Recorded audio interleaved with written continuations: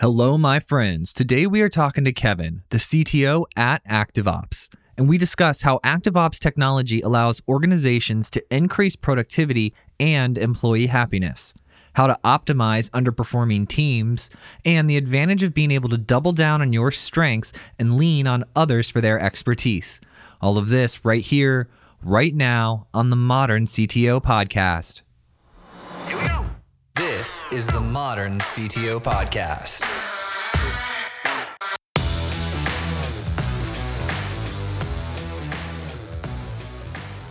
Kevin. Good afternoon, I think, if I've got the time conversion right. Yeah, what time is it over there? Evening? Just coming up on 5 o'clock. Nice. How'd your day go? It's gone. That's a good start. It'll soon be Christmas. It's like all the others at the moment. You used to talk to people and say, "Hi, how you doing? What have you been up to?" People say, "Oh, I've been out. I've done this." We have a complete lockdown still, so nobody leaves. Nobody leaves the house. The bars are shut. The restaurants are shut. The stores are shut unless they sell food. So actually, the kind of "how have you been doing? What's happening?" conversations are pretty routine for us right now. It's stayed in, didn't leave, haven't left the house for 7 months. Yeah. Dude, come hang out in Florida. Well, we're not allowed in. So we're allowed to leave the UK, but we're not allowed into the States at the moment. Oh, really? So it's completely shut down right now. Yeah, absolutely. So I actually spend a lot of time in Florida. I fly planes for a hobby. So I fly out of St. Augustine and out of Sebastian, which is sort of directly across from you guys, over on the East Coast. And yeah, I can't do any of that. Can't come over there for fun. Can't come for work. Nothing. So looking forward to the borders reopening a bit and being able to travel. Do you have a house here in Florida? No. Just a itinerant wanderer. I turn up and rent. There's a flight school out of Sebastian that I know quite well, and they rent a house out. So I rent that and stay for a few weeks at a time and fly up and down Florida and over the Keys and over the Everglades, which is a dismal flight. It sounds really amazing until you fly over and there's nothing but swamp and crocodile. Welcome to Florida. Exactly. Well, you're thinking, if I have to land, do you think I can land on the crocodile? Nah. If I land, I'm food. Yeah, it's every lake that possibly exists. The natives, we treat it like as there is an alligator in it. That's the default mode. There is an alligator in there. And if there's not, it's kind of a surprise. Yeah, it's kind of weird. We don't really have anything. The most dangerous wildlife we have is cars. There's nothing is gonna chew your leg off or chew an arm off. So it's kind of weird the first time you visit Florida and you're like, wow, there are gators on the side of the freeway, the side of the ponds, the size of the pool, the hotel pool. Wow, I should stop staying at these rat-infested motels. Well, they actually stopped painting the pools green. Like there used to be a trend in the 80s and the 90s where they would paint dark. Oh, good. So they camouflage. Yeah, so they camouflage, and what happens is gators get in there, and you can't see them in there. And why would you want to? No, it spoils the surprise, right? No, this is the Gator podcast now. Well, you can come visit. We've got plenty of gators. And when I read that you like to fly planes and that you fly your plane over Florida, I was like, how good is this workforce management business if this guy has a jet that can make it from the UK to Florida just to fly around? Well, it is a bucket list thing. I don't have a jet, but it is a bucket list thing to fly from here to the States. Actually, there's a big aviation fly-in thing happens up in Oshkosh, Wisconsin every summer. And there are people who fly across. That's like a bucket list thing. So in a small prop aircraft, that's an awful lot of time over an awful lot of nothing. But you have to kind of go up and across Iceland and Reykjavik and into the top of and sort of right down through the very cold, snowy bits of Canada, and then sort of into the country that way. So yeah, that's on the bucket list. But yeah, that's like a 3 stopovers. Kind of hope they've got fuel. Otherwise, you're camping in the Arctic for a month. So that's not fun. And then you have polar bears, which exactly. are worse than gators. Yeah, and they blend in pretty well too. Not so much in the green pools, but the white snow. So why are you not building technology for pilot stuff? Is that just your hobby? Yeah, so I've had a couple of hobbies that I've turned into jobs. I scuba dive, and I turned that into a job for a little while and thought this would be great. They say a man who enjoys his job will never work another day in his life. And actually, that's not true. What happens there is a man who enjoys his job and makes it his job finds he has no hobbies because suddenly the hobby has to pay the mortgage. So I kind of, I don't know, at some point in the future, it'd be nice to do something aviation-y. And there's some groundbreaking stuff happening there with electronic aviation and automatic navigation. And a lot of the drone stuff that's happening is really changing the way airspace works. So there's a ton of stuff there that appeals to the techie in me. And there's definitely a techie overlap with pilots and with scuba diving. There seems to be an awful lot of techies who like flying or diving or both. But no, I sort of made a conscious decision that I fly for fun. I don't want to fly for a living. I don't want to fly jets full of passengers around. I'm quite comfortable just doing it as a hobby. So that's pretty much close enough for that. But the workforce management stuff is almost as exciting. I mean, the view's not quite as good, but I don't even know what workforce management is, but I was excited for you to tell me about it. But before we get into that, though, I want to know, like, how you hold a PhD in AI and information security. Not hold yet, not hold. Working. Oh, on. not hold. No, okay. Working on. So I'm a number of years in. It turns out the hard thing about getting a PhD is not the PhD at all. It's finding time to do a PhD part time. And I apologize to all the PhD students out there who did it full time and found it really difficult. But the motivational challenge around doing something part-time outside of work where you come back and it's complicated. You need to sit down and there's an hour of just thinking time to catch back up on where you were the last time you sat down at it, and trying to squeeze that around a busy job and multiple time zones. And we have an office in Adelaide and an office in Dallas, and so my day is kind of a 26-hour day. Trying to fit study stuff around that's probably the hardest bit. Yeah, that was I guess I've made a career out of being a generalist. I'm good at lots of stuff. I'm not great at, I'm not terrible at most of it, but I'm good at a range of stuff rather than great at specifics. And I just wanted to be expert in something. So you know what? I want to be the world's leading authority on one thing, however narrow, however thin a sliver of thing that is. And so that was sort of the original motivation for the PhD. So my research question was whether it's possible to continuously authenticate a person with the cadence and keystroke rhythm, as well as application usage rhythm that they engage with on the computer. So the idea is if you're working in sort of a secure environment, police, government, whatever, and somebody comes in and they sit down and every morning they come in and they run a report and they open up the P&L and they do some stuff on the online banking and then they type some stuff. And one day they come in and they just use all those applications very differently and their typing cadence is a little bit off. Maybe that's a time that the supervisor should just wander over and check and see if they're all right. Are they under duress? Are they being leveraged for some kind of nefarious purpose, or could be perfectly legit. Could just be that they've received an email from the CFO saying, hey, I need some stuff. But it might not be. And if we can predict that in real time and intercede before they do something bad, data loss prevention is great. But actually the biggest risk of any sort of data loss thing, right, is the squidgy bit behind the keyboard.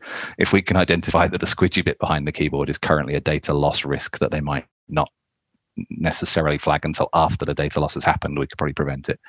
And it turns out it pretty much is true, or it is possible. So you can do it. The challenge and the AI bit and the complexity comes in, and it's pretty easy to artificially poison that same sample set. So if you come in the morning and run the thing that you know you're going to do fraudulently once a day and then twice a day and then 3 times a day, so it needs to work out an anti-poisoning algorithm that isn't so strict it stops you doing anything, but equally isn't so lax that it's easy to fake.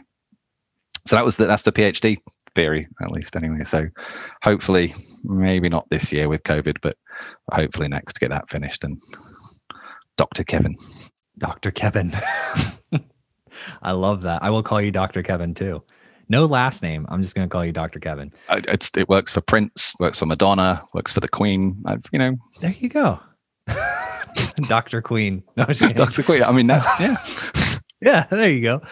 I was at RSA, I think 3 years ago, and there were some tools that were similar to what you mentioned. Have you talked to these other companies that are actually selling these technologies? Yeah, so there's a few of those. And actually my girlfriend's the CTO at her place is relatively new, and he actually worked for a company that did a very similar thing. So there's definitely, particularly the keystroke cadence and the mouse cadence, that's a reasonably well established bit. The sort of extension of that domain knowledge that I want to do and have hopefully succeeded in doing, that will get me through a PhD Viva, is if you can also use application tracking without having to write the application in such a way that it knows it's being tracked, if that makes sense. So kind of like a application insights or Google Analytics type thing that will sit as an independent application independent framework in front of the application, and kind of learn people's click through and paths through Windows-based, web forms-based, etc. applications, and provide that as an additional artificial biometric.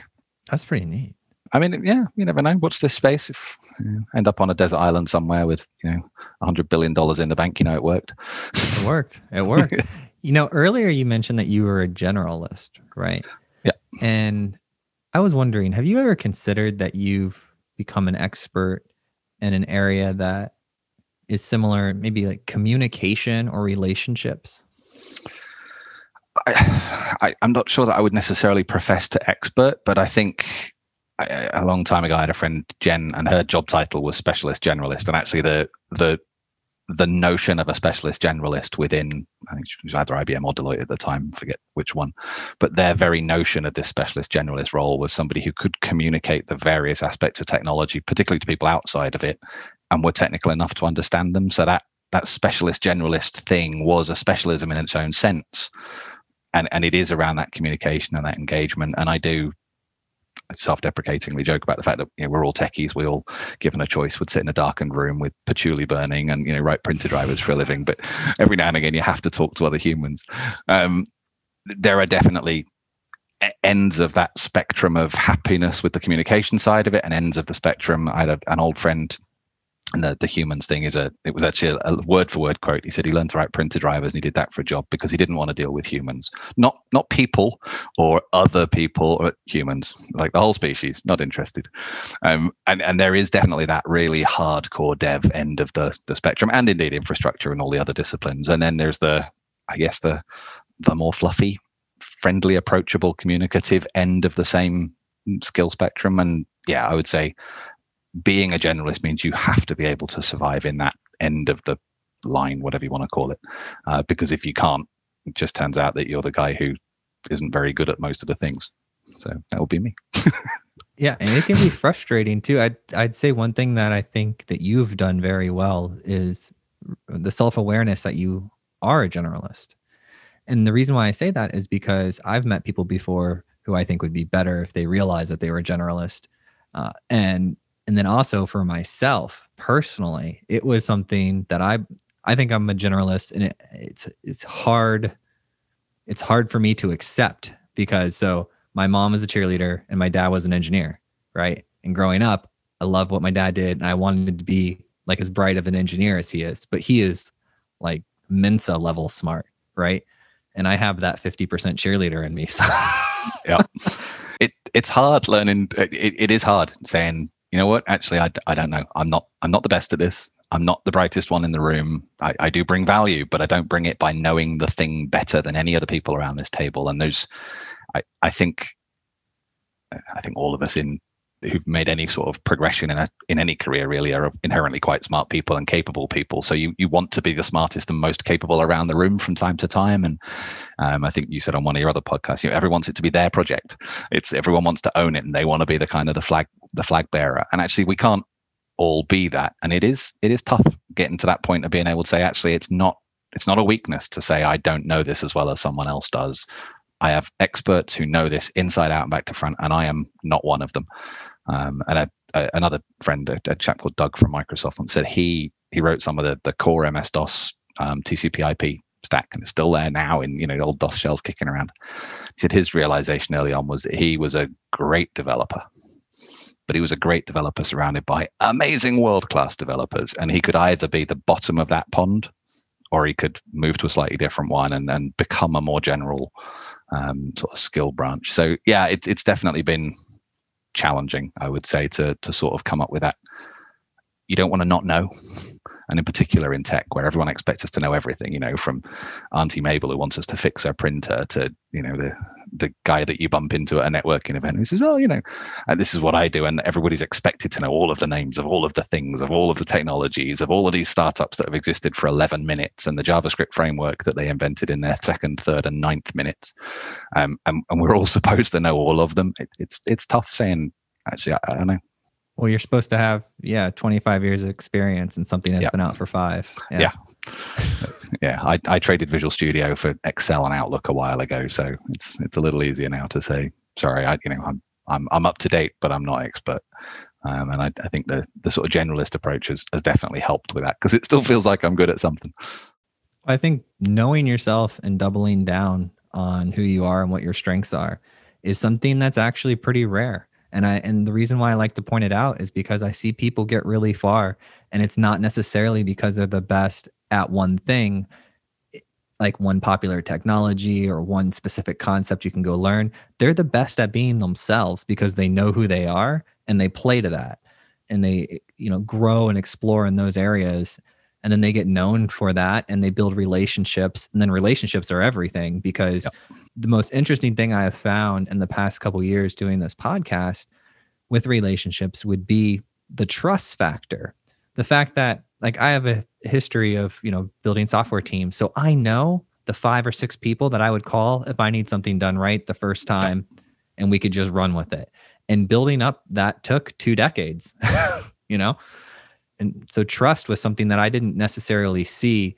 The trust in relationships where you could pick someone up and they're on the board of a company and they need someone to help turn around this specific thing, and they can call you and you might be able to help or direct them to the one person who would come through. And then that helps your reputation. And it's fascinating. It's like we're a bunch of different like networked computer systems working together. Yeah. Well, and you're absolutely right. And I think it's funny because that cross-disciplinary thing of a CFO reaching out to a CTO to say, I have a problem and can you help me? There's no admission of lack of knowledge there. It's actually, I'm the CFO and I'm not supposed to know your world. But actually building up that network of people where somebody says, can you help? And being able to say, well, I could, but actually I know a guy who'd be better, or I know a lady who'd just blow this out of the water. It's that comfort to be able to say, actually, the value I bring is being able to put the right person in the right place. And sometimes that right person isn't me. Well, often it's not. Yeah. Most of the time, certainly my boss would argue. You're fun. How did you even meet the team there? It's at ActiveOps is the name. Am I saying that correctly? It is, and you are. So actually, I was looking at potentially buying some of the software from them in a previous role. You mentioned earlier sort of the workforce management and what even is that. So we're one of those companies, and again, there's a lot of those out there, but we're one of those companies where until you're the person buying that service in your business, you don't necessarily even know that the problem exists, let alone that a solution's out there for it. And I often say, the hardest challenge that we have for marketing is if you know what question to ask, it's easy to Google for it. And then it's easy to be in the top 5 or the top 3 or the top 1 for a Google result. If people don't know what question to ask because they can't frame the problem, that's a much harder process to educate. You have to try and persuade them somehow to look for the right thing to find us. But I had a challenge around managing workload and people, and deadlines would come in. And as the CIO in my last role, some of the sort of internal production stuff sat with me. So actually, I'd been looking for a solution to try and do that, and I happened upon ActiveOps and sort of read through the stuff and thought, this is quite interesting, and this sounds like it has legs, and there's an untapped market for this. Oh, and they're looking for a CTO. So I was kind of a convenient break in the previous role where I'd kind of done what I wanted to do, and we were talking about what's the next agenda, and is that agenda a me agenda, or is that a someone else agenda? Do I help to transition and bring someone else in? So I gave the guys at ActiveOps a call. It was about 7 p.m. UK time. I got an email back about 8:30 p.m. UK time saying, can you interview at 6 a.m.? And pretty much went from there. So I haven't really looked back. How do you help me frame this problem? I guess I'm going to ask you a couple questions. So the first one I have, as you were talking, was at what stage of a company does this problem emerge? So we would say that we help to solve problems at an organizational level that the company is probably already solving well at a team level. So if you're a team of 5 or 6 people and you report into a team leader or a boss of any description, the chances are that team lead is going to know each of the people in the team well enough to say, hey, Joel's going to be on paternal leave next week and we're going to have somebody else come in. Can somebody cover a couple of hours? Sure. And at the sort of 5 or 6 people level, that works pretty well. So it's easy to plan for capacity. It's easy to plan for coverage. And you also get a feel for where the skills and the the skills and the talent within the team sit at given different types of challenge. So if I liken that to, for example, a bank's mortgage payments team, within those small bubbles of 5, 6, 7 people with a team leader, they'll know who's best at residential mortgages, who's best at commercial mortgages, who's best at dealing with the problem ones, the underwriting referrals, and so on. And so we're good as people at dealing with that. And I don't want to downplay it at all. It's a human management trait that good managers are good at, is giving the right people the right work and managing capacity without burning people out. Scale that up from 5 people to 10,000 people, and that really all goes right out the window. So if you're a big bank, for example, or a big insurance company or a big healthcare provider, you've probably got, at any given point, we think about 15 to 20% of your workforce is probably comparatively idle. And I have to be slightly careful saying that because nobody wants to admit that their team is not working hard, but there isn't enough work for the team to do. And Parkinson's law states that the work will expand to fit the available volume of time. So they might look busy, but actually they're not being as productive as they would if there were more work coming in. At the same time as that, you've probably got 20% of your team is being bolstered by temps and by paying overtime. So you're spending a ton of money to get a whole bunch of people who are utterly miserable, tearing their hair out, trying to keep up with a workload that is just unsustainable. And that gift is in yours, or that's in your gift to fix. You've got capacity in the organization that can do it. But the last thing you want to do, and again, the old software adage of adding software developers to a late software project makes it later. The same thing happens across most industries. If you're already stretched and you're already working overtime and you've got people pulling long shifts and doubles and paying them extra time and bringing in temps, the last thing they want is a bunch of people thrown into that mix that don't know what they're doing. So our niche for the Americans listening, our niche is bringing in, I was told by one of my staff, don't use your weird English words, use American words. Use them all. It's going to sell the episode. So our niche is moving the work to the people and the people to the work, and helping managers to do that at an organizational scale in time, so that you can plan at an organizational capacity level and typically see 15 to 20% of your operations cost reduced. But the nice thing about ActiveOps is I like to call it, we're a carrot company or a stick company. So we're not interested in coming around beating people and saying, you need to work harder, I need more from you. We're all about, actually, if we give you these often very repetitive pieces of work to do, if we give you a variety of often very repetitive pieces of work, that's better than just one repetitive thing that you do all the time. If we don't ask you to suddenly abandon your Thursday evening bridge club, again, very, very British poker club for the Americans.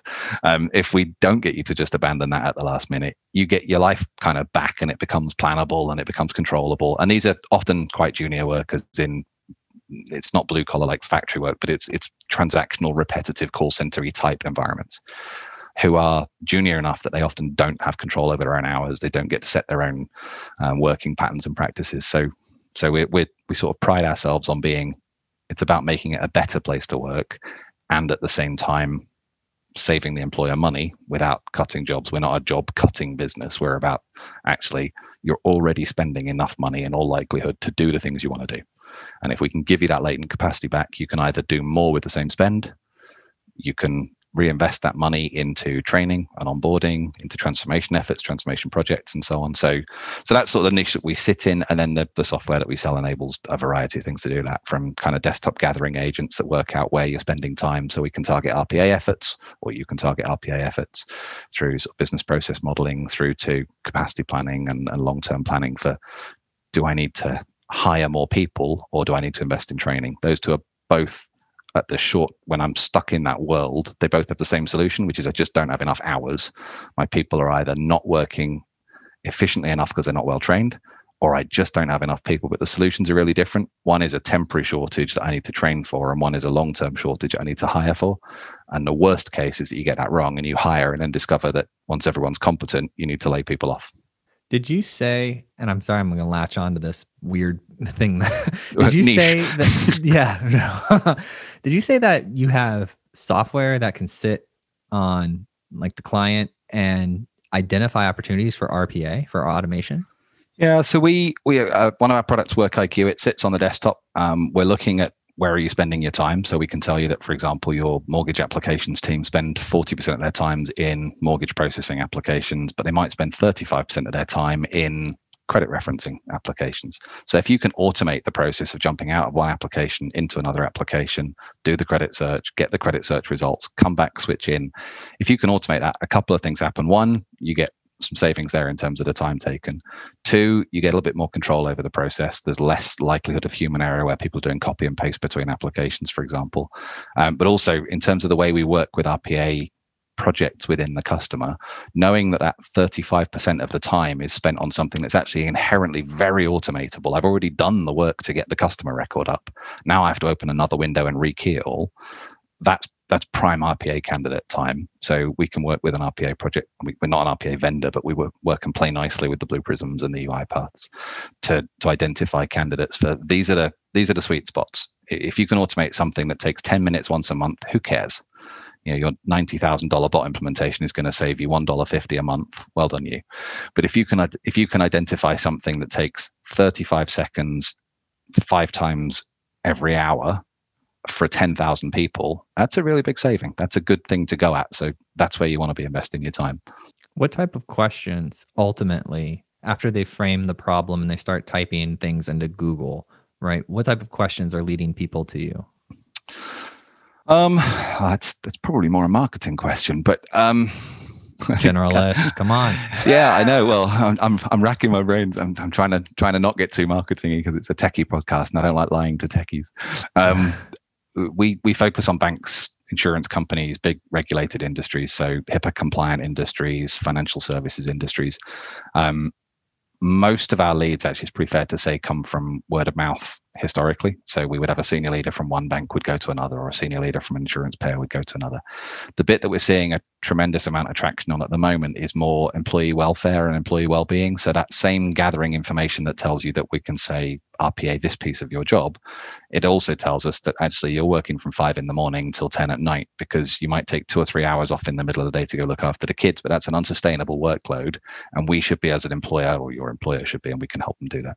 We should be stepping in to say, actually, this is not sustainable. We want to give you the flexibility, but we don't want you working 5 a.m. till 10 p.m. every day to try and cover a workload that actually we're obviously just throwing too much at you for. So employee performance, employee performance monitoring, employee well-being metrics and monitoring, that for us is a really big kind of COVID-driven shift as everyone's started to shift to working from home. The old ways of just looking out across the floor to see who's in don't work anymore. It used to be that you'd turn up in the office and there was always, the lady in the corner that gets there at 6 a.m. and turns the lights on, and you could see that she was always there. And now you can't see that she's always there. So that's sort of driving a lot of stuff towards us. But we very specifically focus on that enterprise market, because in order to be able to see all of that stuff on the desktop, we can also see the crown jewels. So we're a SaaS vendor and we're an on-prem vendor, and that product is on-prem for the simple reason that if we can see your screen to see you doing a credit check, we can also see who you're credit checking. So we don't want anything to do with that data. It stays inside the firewall. It's your data. It's sovereign to you, and we certainly don't want it pushing up into our cloud. I was having this conversation with, her name's Bina. She was the director of AI Institute for Deloitte. Yeah, for Deloitte, yeah. Yeah, and we were talking about AI ethics, and she gave this example of a jet engine. Like if you're trying to predict failure on a jet engine components, what sort of AI ethics could you imagine happened? And I couldn't guess, but she told me something along the lines of the pilots and them using the engines, going too fast, or their acceleration and how they're driving the jet. And should that data, when they go and they find that has an impact on the engine usage, which can then help predict the failure of the engine, does that information roll up to and should that be a part of a pilot's review process? And that creates this ethical question. And for me, I was blown away because I didn't see that perspective at all. Right. In all fairness, I didn't run the test and do the data to come up with it. If I had, I would have been like, should we? And I would have scratched my head. Yeah. But you mentioned you can see how they're working and maybe if they're getting burnt out. But have you ever had to consider, have you ever found anything so interesting that you've had to consult your ethics on it? We've been, again, I think it's probably worth just caveating all of this with we very much approach from the outset of we're a carrot, not a stick company. You can use it as a stick. I mean, I'd be lying if I said you couldn't take the 15% saving that we found and say, actually, I could just fire 15% of the people, and you could. Touch wood, most of our clients don't. They realize that there's more value in finding those people that have got capacity and using it to train and retain rather than hire and fire and replace later on at the extra cost that brings with it. But we very much go into this from the outset of you should be using this data for good.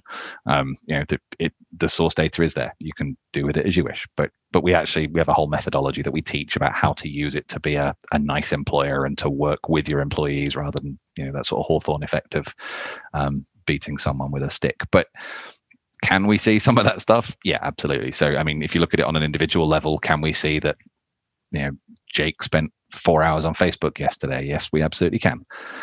The interesting thing about that is, do we care, or do you care as an employer? And the answer to that, we would say, is, well, that really depends. If you gave Jake 4 hours of work yesterday and Jake did that in 4 hours and you gave him nothing else, then what's the harm in him spending the rest of the day on Facebook? If there was no other work to do, you've lost nothing. If you gave him 8 hours of work and he did it in 4, well, that's interesting. So how did he do that? Is he doing it better than someone else? In which case, can I capture that learning and can I change the process and get everyone else to do it that quickly? That would be cool. Or did he do a terrible job and he just clicked the button 100 times a minute and thought, let's get the work out of the way, I'm back on Facebook, in which case it's an interview without coffee. So there are definitely data stories that you can draw from that. But what I mean when I say that we're a carrot company is our message would be, actually, the fact that somebody is on Facebook is not necessarily indicative of a problem with that person. It could be indicative of high performance, in which case they're bored and you should try and challenge them more. It could be indicative of low performance and a quality issue, in which case that is a problem with that person. Or it could just be that actually you aren't feeding enough work into that team and they are running out of work and have the capacity to absorb more. So give them more to do. So we would sort of strongly encourage people down that route. But we've definitely seen, I guess, not ethical challenges so much, but we saw, for example, with one customer that the time between, for the techie to some extent that's listening to this, I guess, except possibly our own marketing team, the Windows event log that we're looking at and watching things kind of minimize and pop up and focus and blur and so on, the time between a minimize event on one application and a focus event on the next field of another is dead time. So if I minimize Outlook to switch to Excel, the time it takes Outlook to disappear off my screen, Excel to focus, draw, focus to cell, that's dead time. So we've seen some interesting stats come out. One particular customer, 11% of their entire workforce's day was spent doing this application switching because their infrastructure was so creaky and old that it takes forever to minimize a modern application, which pages a lot, and then maximize another one, which pages a lot again, and then focus on screen. And the lousy old graphics card from 2004 struggles to draw a modern UI. So 11% of 8,000 users in that particular instance, that's an awful lot of man hours when you add that up to a cost. And when you use that to make a compelling argument that actually we're long overdue an infrastructure refresh, and it's not just that we'd like new kit, and it's not just that we would like to run some sort of modern operating system because we're a bank and wouldn't that be nice, but it's not just that, it's actually this is costing us money. Sorry, that's a bit of a soapboxy one of mine there, because we get hauled across the coals because we supply banks. We have to answer all these security questions. And then the last bit is always, and our normal browser is IE10. We go, what? Yeah. So we do see, some of those really interesting stories come out where it's actually we can justify an infrastructure refresh, or we can justify that actually these people who perhaps didn't appear to be working very hard, when we look at that objectively, it's because there just wasn't any work. Give them more work. They're bored. They're browsing the internet because they're bored, not because they're lazy. So we certainly do have that. There are, I guess, some of the more interesting ethical challenges that we get into are, we can see from performance, for example, that your performance increases and people's performance will. You give them more to do and they will stretch to adapt to the increased demand. So their performance will go up and eventually their performance plateaus. And if the workload continues to go up, then at some point they're going to find this stressful enough that they're going to do something about it, whether it's just kind of reduce their output and reduce their efforts, or they're going to need an intervention because they're going to be off sick or whatever. So we can see some of that data and develop some of those patterns. And on an individual basis, it's good because we can drive interventions and say this person's performance has peaked. You cannot just keep throwing more work at them. There is a finite capacity that each person can do, and you've reached it here. I guess the counter argument to that from an ethical point of view is, if you started comparing that, and again, we don't do it, but the raw data is available. If you started doing that across the team, then you could probably draw parallels around who is able to absorb peaks and troughs better. And actually, in the event of some layoff type situation, then maybe I want to keep the people who absorb better. So there are definitely, ways you could use that, which would cross into not quite what we intended. That's fascinating. There's a lot of PE firms who would buy that. We've got an investor who is one. There you go. Yeah. That sounds like a mega tool for M&A. You know, seriously, that sounds like a huge business line. Yeah. All of those environments where you've got this very short, very intense kind of. I just, I don't know if you saw the news about the Goldman Sachs junior investors who are working 95-hour weeks and so on in the news this week in the UK. And the people saying, I can't keep doing 95 hours. And I said, well, we're really busy. And well, yeah, but I still can't keep doing 95 hours a week. It's just not sustainable. I can do it for 1 week. I can probably do it for 2, maybe even 3. But by the time you talk about 6 months, nah. I saw the headline on LinkedIn that said Goldman Sachs bankers like burning out. I didn't even need to read the article. I've talked to these types of people before. I know them, right? They have this big aha moment and they quit and they go. And we have one of them in our Elevate community. So, which I saw your thing came through today. Yeah, I said, that's true. Yeah, so I'm going to give a good recommendation to the team. Be like, this guy's awesome. But we should definitely let him in. I've heard that story a number of times from some really bright people, especially in technology. They said they were working on Wall Street, building these companies or doing a number of different investment style tasks. And it was just chaotic at the rate that they moved. They burn out so fast. And then they just wanted something that was more manageable so they could have some quality of life. Yeah.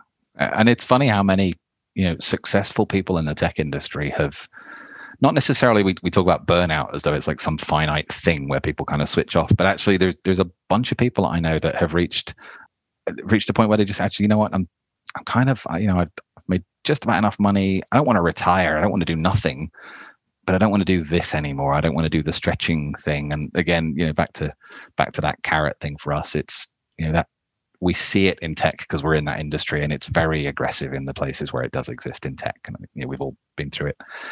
But it happens in every role, whether you're in a mortgage processing team and you're doing 1,000 mortgage payments a day and you can only possibly do 800 without that stretching into your evenings. And suddenly you realize that for 6 months, you haven't seen your own kids, despite, working from home right now. It's that process happens in every job. And if we can help with 1 or 2 of those to stop that happening, then, that's a win for us. But we're also, as a business, we try really, really, really hard to make sure that our own people are putting in sustainable efforts and sustainable hours, which, given they're spread all around the world, is an interesting challenge. That's why I think people that are better at communication demand a premium as far as being a team member, because as an entrepreneur, I have found one of the most valuable things is if I can find someone who's a high performer, who knows when they're overloaded, who can say, because a lot of people are pleasers, right? They want to figure out a way to come through. They want to be able to say yes and do it, but then they'll drop balls and things like that. So to have somebody who can say, hey, here, and I learned this early on when I had clients for software development projects, because they would have all these ideas and I would constantly have to go back and communicate to them and show them a list of everything they've asked and prices next to each list, and then let them prioritize it, right? Like the managing up, I think that's what it would be, how it would appear in a company. I think that's a really difficult thing to do in any role.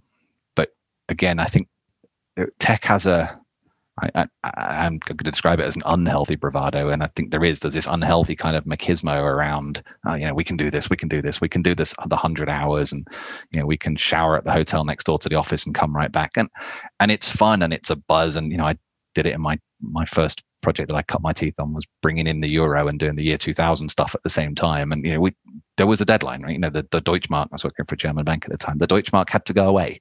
So there was a deadline and we pulled those hours, but it's not something that I would want to go back to now. And I'm not so old, I'm walking with a frame, but I genuinely, I couldn't do that anymore. I do think there is that image within tech that sometimes that it's not okay to say, actually, I cannot do all of the things you're asking me to. My bucket is full. You have to take something out. And you're absolutely right. That communication ability to say that in a not confrontational way, so it doesn't come across as petulant, it's rare, and incredibly so in most jobs, but more so I think in tech, because we do sort of lean towards that.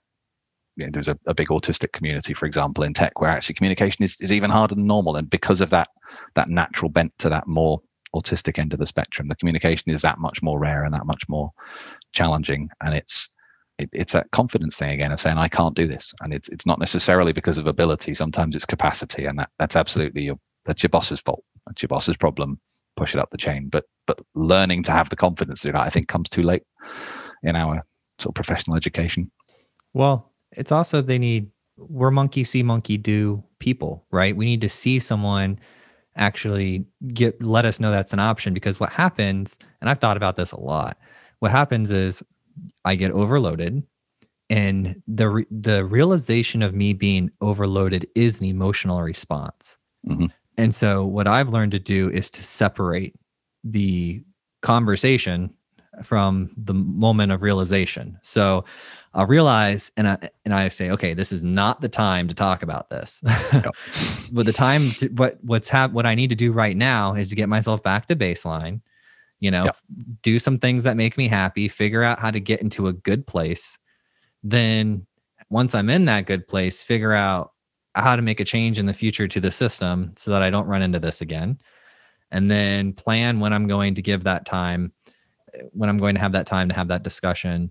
And that process of disconnecting the two, because before there was a time, I'm never shy to admit that I was not a great person at one point, right? There was a time when I would just be like, 22nd of March, for example. Yeah.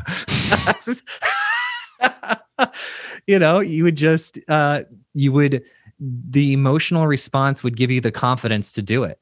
That's the problem. It gives you that jolt to do it. And you're tired. And again, I think, it's as Goldman's an example of this outside the tech space. So it's by far not just us, but as techies, we do stretch and we enjoy it. And most of the techies that are the same culprits for working all these hours are the same people who develop for a hobby as well as a job. And we play around with computers in an evening, or we'll read an article or listen to a podcast or whatever. And so the natural tendency is to just absorb more because it feels like it's okay, because it's stuff that you kind of enjoy, until eventually you're almost at that breaking point, and then it's I can't cope anymore, and that is that emotional trigger. It's an emotional stop rather than a logical, sort of a intellectual point of saying, this is going to be a problem. It's I'm done, I'm broken. And you're absolutely right. It's really important to step out of that and not react inappropriately, which isn't to say you can't. Again, hopefully you've got a good enough relationship with your boss, your manager, your director, your VP, whatever. But, you can go and vent to them a little bit, but there's a difference in venting to them and venting at them. Yeah, that's true.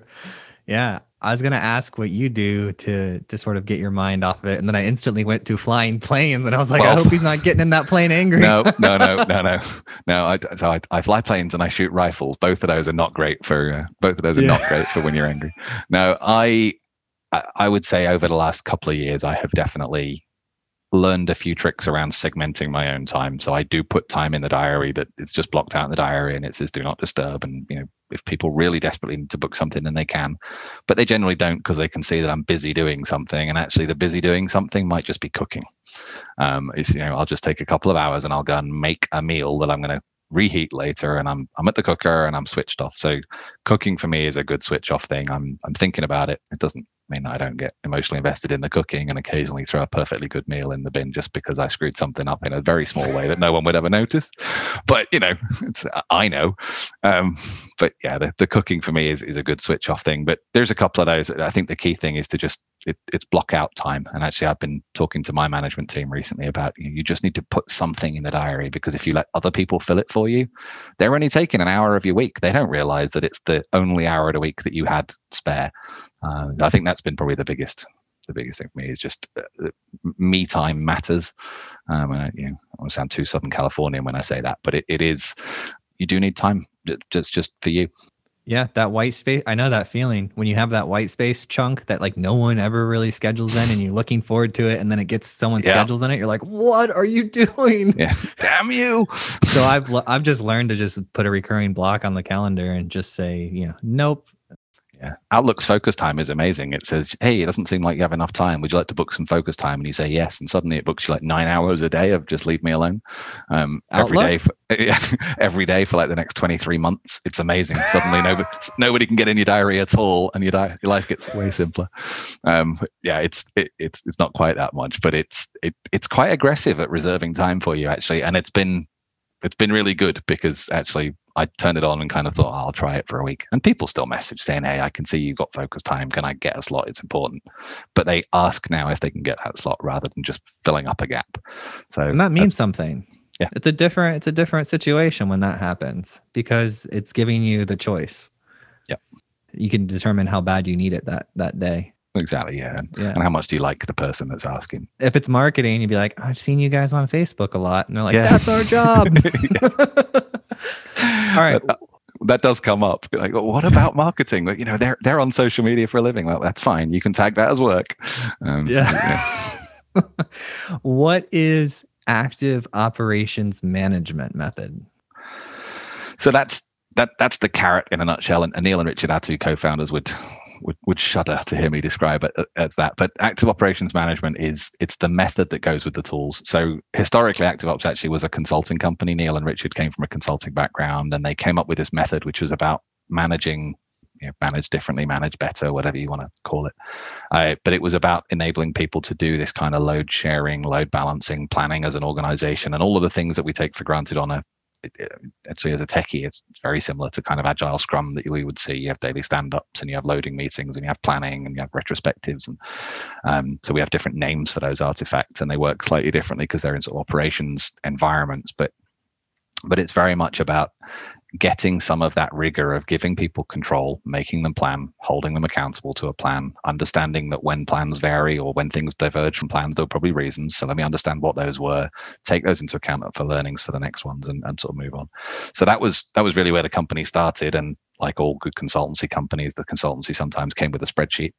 And the spreadsheet became an application, which became a cloud-based SaaS thing, which became a modern PaaS, Azure-based SaaS platform now. So, but the AOM, the Active Ops management bit, it's about enabling managers who often are given no training. And if you think about dev, we went through the same process. It used to be that everyone did this big waterfall-y process, and we had Prince 2 came along, and then we gradually transitioned to that's the exception, not the norm. And Scrum Masters in a team, kind of, it's an understood generalized language, and people move from role to role, and you get somebody who comes in as a Scrum Master and you know what they can do from the previous role.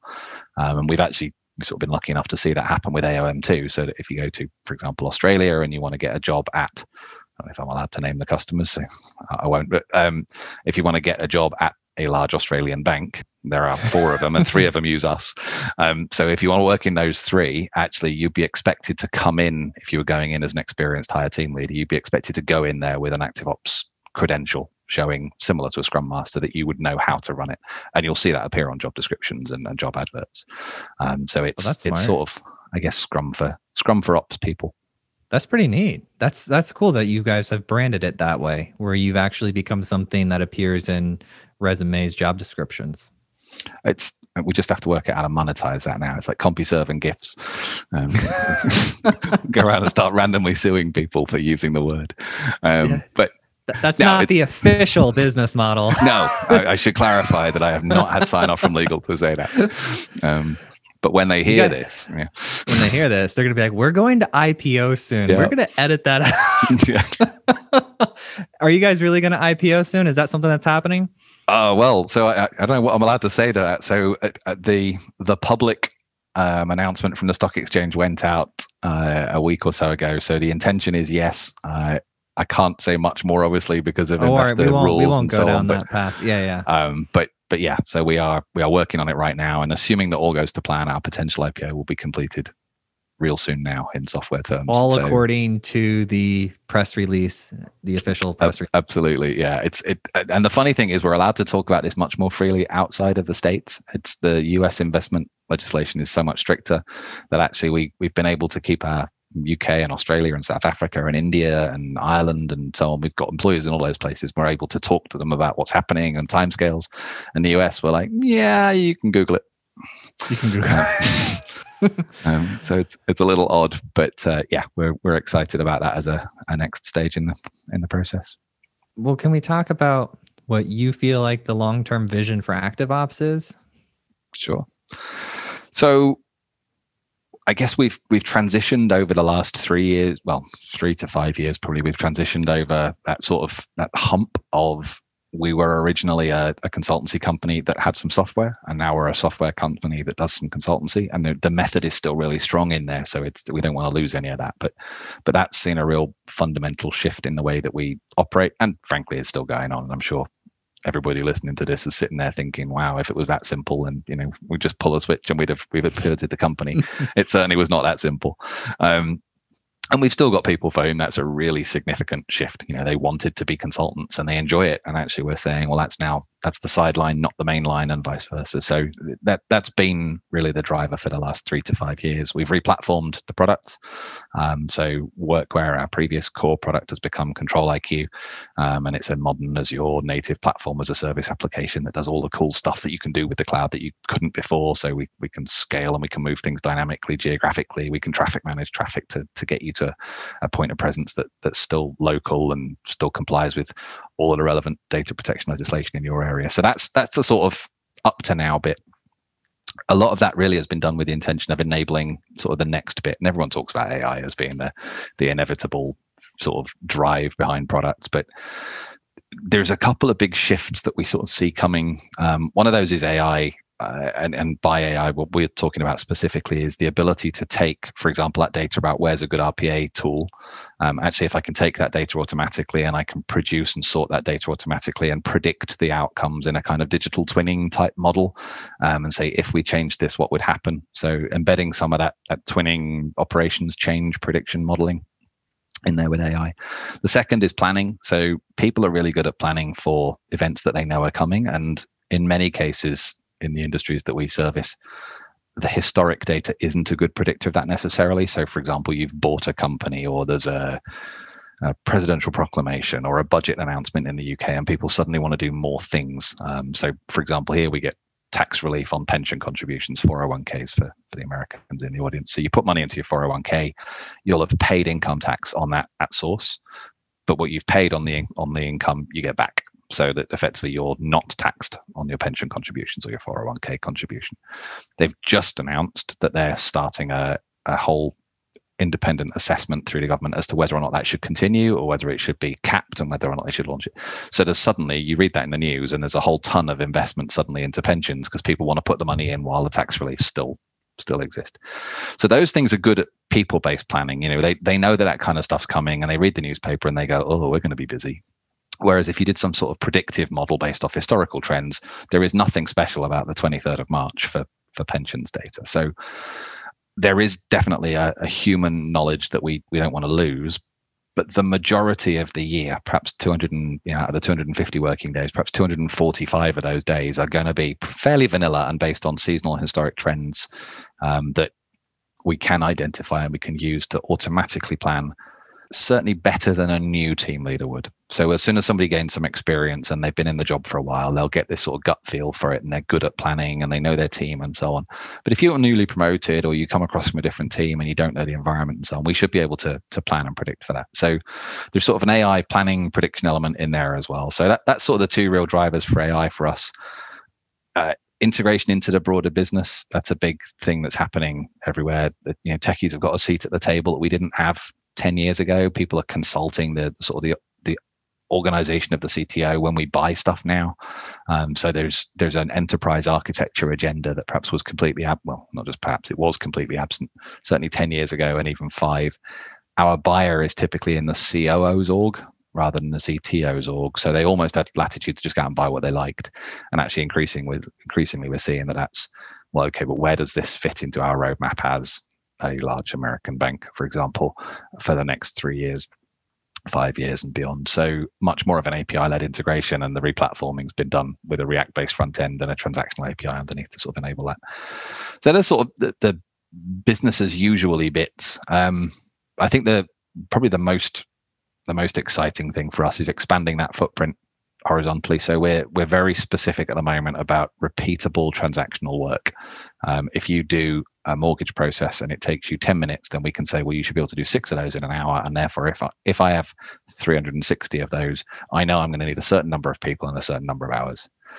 What we don't currently cater for is the more flexible types of work, like case working, which we're sort of dipping toes into the market of, or development, legal, etc., where actually the amount of work is not necessarily predictable based on the amount of work done on a different task. Everything we do is different every time.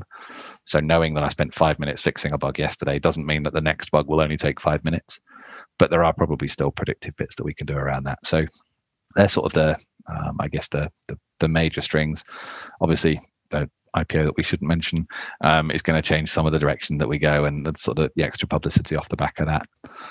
And I guess we'll see what happens with the end of COVID. So we've done quite well out of the COVID outbreak, and it sounds like a horrible thing to say for a global pandemic that's cost a lot of time and money and lives and so on. But it actually, from us, it's driven home the message that being in control of the work that your workforce is doing is really important. And if they're at home and you can be in control of that, then maybe it doesn't matter so much that they're at home. So we've seen companies adopt working from home and adopt our products as a way of enabling that. As we talk to them, we're seeing that most of them don't plan to go back to an office-based environment, certainly not completely, and in some cases not at all. So we'll see how that sort of transitions in terms of their changing needs and the extra bits of information that they're after through the coming years. But it's going to be a fairly exciting time. And obviously, we're in lots of regulated markets, so the regulations and legislation keep changing. So we're constantly changing to keep up with that. Yeah, I know. It keeps some people busy. I know Jason at iTrust, for example. So he's Frisco based, and we're just down the road in Dallas. But we do a lot of stuff with HIPAA regulated associations and so on. So all of the stuff that he talked about in terms of it's a question of trust for the access to customers and access to capital, and we're absolutely positioning ourselves at the trust end of the market rather than the cheap end of the market. So we'll see if that pays off too. Now, do you actually know him? Like, have you hung out with him? No, not yet. I'm actually, so one of the guys that works with me out in Dallas has met him and they've had drinks. So I think the plan is that next time I get out to Dallas, we'll try and get together and go see each other. But again, we're not allowed in at the moment. So yeah. So I want to talk a little bit about leadership. I saw something fun in your bio, right? Uh-oh. And yeah, I know, right? So we're gonna do this right now. It says that one of your favorite things is finding underperforming teams that the company views as an obstacle and transforming them into a key driver of business success. And when I talked about that in our team prep meeting for this episode, I was like, is that a politically correct way to say you fire everybody? No, well, no, not normally. I've had a very lucky career, I guess, in that sense, in that nobody likes firing people or doing redundancies, and it goes with the job. And sometimes that is what ends up happening. And, I'd be lying if I said that I've never had to lose anybody. But actually, for the most part, I think, and again, I'm aware it's a techie audience. There's probably people who are going to be sitting there thinking, oh, I totally get that. And there'll be equally people going, this guy has no idea what he's talking about. I think most techies want to do the right thing. I think the challenge that most underperforming tech teams have is that they're not being used right, rather than that they're not the right people. And sometimes that's actually, I've got people who just don't have the right skills, and I'm not prepared to make time for them to learn new ones because we're busy and we're up against it. And I've got all these deadlines. And what do you mean I've got to make time for training? That's ridiculous. I just need them to work harder. So sometimes it's that kind of actually that, you fundamentally, there is a skill gap here where people are working very hard and very inefficiently because they're unqualified or incapable of doing the stuff. And we can fix that without necessarily replacing the people, but we have to take the time to fix it. So that's kind of the first thing. The second thing is that from the business side of it, it's a very strange world that we inhabit as tech. We sit around this C-level table as CTOs, and we sit around the operations table, and we hold an awful lot of the business in our hands, and yet nobody really understands it outside of tech. And the analogy, I was discussing this actually a couple of months back in a board meeting at ActiveOps. If someone in finance talks about the difference between accounts receivable and accounts payable, everyone outside of finance kind of gets that. They don't necessarily know that how they would record that on a finance system. They don't necessarily know which ledgers they're looking at and so on, but they get that difference between accounts receivable and accounts payable. If somebody talks about bookkeeping, we understand that bookkeeping is different than financial accounting or management accounting. They're very similar. There's overlap and there's touch points between them, but it's a different role. And if I'm hiring a bookkeeper, I wouldn't expect, for example, a management accountant to apply and vice versa. When you're looking at tech, that same understanding really isn't there around the rest of the table. They look at us and, there's 50, 60 techies doing tech. There's not that real understanding of, well, actually, these guys do development and these guys do this. And I should clarify that when I say guys, I mean guys and girls. But these folks do development and these folks do a different type of development in a completely different language and framework. And they don't necessarily have any overlap between those two things. And these folks do support and they're doing a completely different thing again. And the skill sets are different and the timing is different. So I think a lot of the challenge with those underperforming teams is unrealistic expectations or a lack of adequate understanding of how to phrase the questions. And I guess that sort of flips into my third and final bit, which is if you prescribe solutions to a techie, you're going to get the solution you prescribed, which may not be the right solution for the problem that you had in the first place. And that's no different, again, than going into a garage and saying, hey, I want you to change my brake pads. They'll change your brake pads. If that wasn't why they were squealing, they're still going to squeal afterwards, and you've just bought new brake pads. Well done, you. I think there's a real challenge around, historically, people would get very tied up in defining solutions within their business because that's what they do in their own areas. And then they transferred that to, I'm going to prescribe solutions to the tech team and only just go and build this solution, rather than that sort of partnership thing of I'm going to describe a problem and let's work together to come up with suggestions. So I've been quite lucky. I have had to fire some people, but for the most part, I've been able to keep the vast majority of the people, invest a bit of time into them, invest a bit of time into helping the rest of the business know how to work with them and get the most out of it. And then sometimes that still means actually there's just not enough of them and we need to spend some more money. But a lot of the time it's, I didn't realize I was asking the wrong question. And actually now I'm asking the right questions. I'm getting better answers. I like that analogy you used. And I think one of the interesting things that's happening is, well, if we go to the accounting one, we all have finances in our personal lives. And as technology continues to grow, we have more technology in our personal lives. So as time goes on, it'll just become a more mature part of the organization. And the people, the executives, will have more understanding of them. The analogies will become greater. And then it'll grow and mature. Right. So that's something to look forward to. Yeah. And I think we have a role to play in that as technologists, and particularly leadership technologists. I mean, Bina, your Deloitte guest, she talked about the Humans for AI program and encouraging people to gain just a basic literacy in AI. It is strange when you think about the pervasiveness of tech. We online banking and our cars are mostly electronic now, unless you've got some classic. The majority of your car these days is not mechanics, it's electronics. There's a really pervasive electronics. People use APIs to send money between accounts, and they don't see it as an API. They just think, I'm sending money to so and so. I put their ACH number in and money goes somewhere. And actually underneath that, there's some incredibly complex tech that people don't see. I can't think of another environment where that's the case. If you think about finance, people understand the complexity of running a budget, even if it's just because actually they have to make sure that there's enough cash in their pocket to pay when they get to the checkout. But they understand that process of doing that. And there isn't really a tech analogy. A lot of what we do is closed boxes where people kind of put trust in the fact that an input will come in and an input will come out, and they don't have any visibility of what's inside. And I think there is a real C-level, SVP, EVP, whatever it is, sort of imperative on us to share some of that knowledge with the business so that people understand not necessarily how to do the thing in the box, but at least what the thing in the box is doing.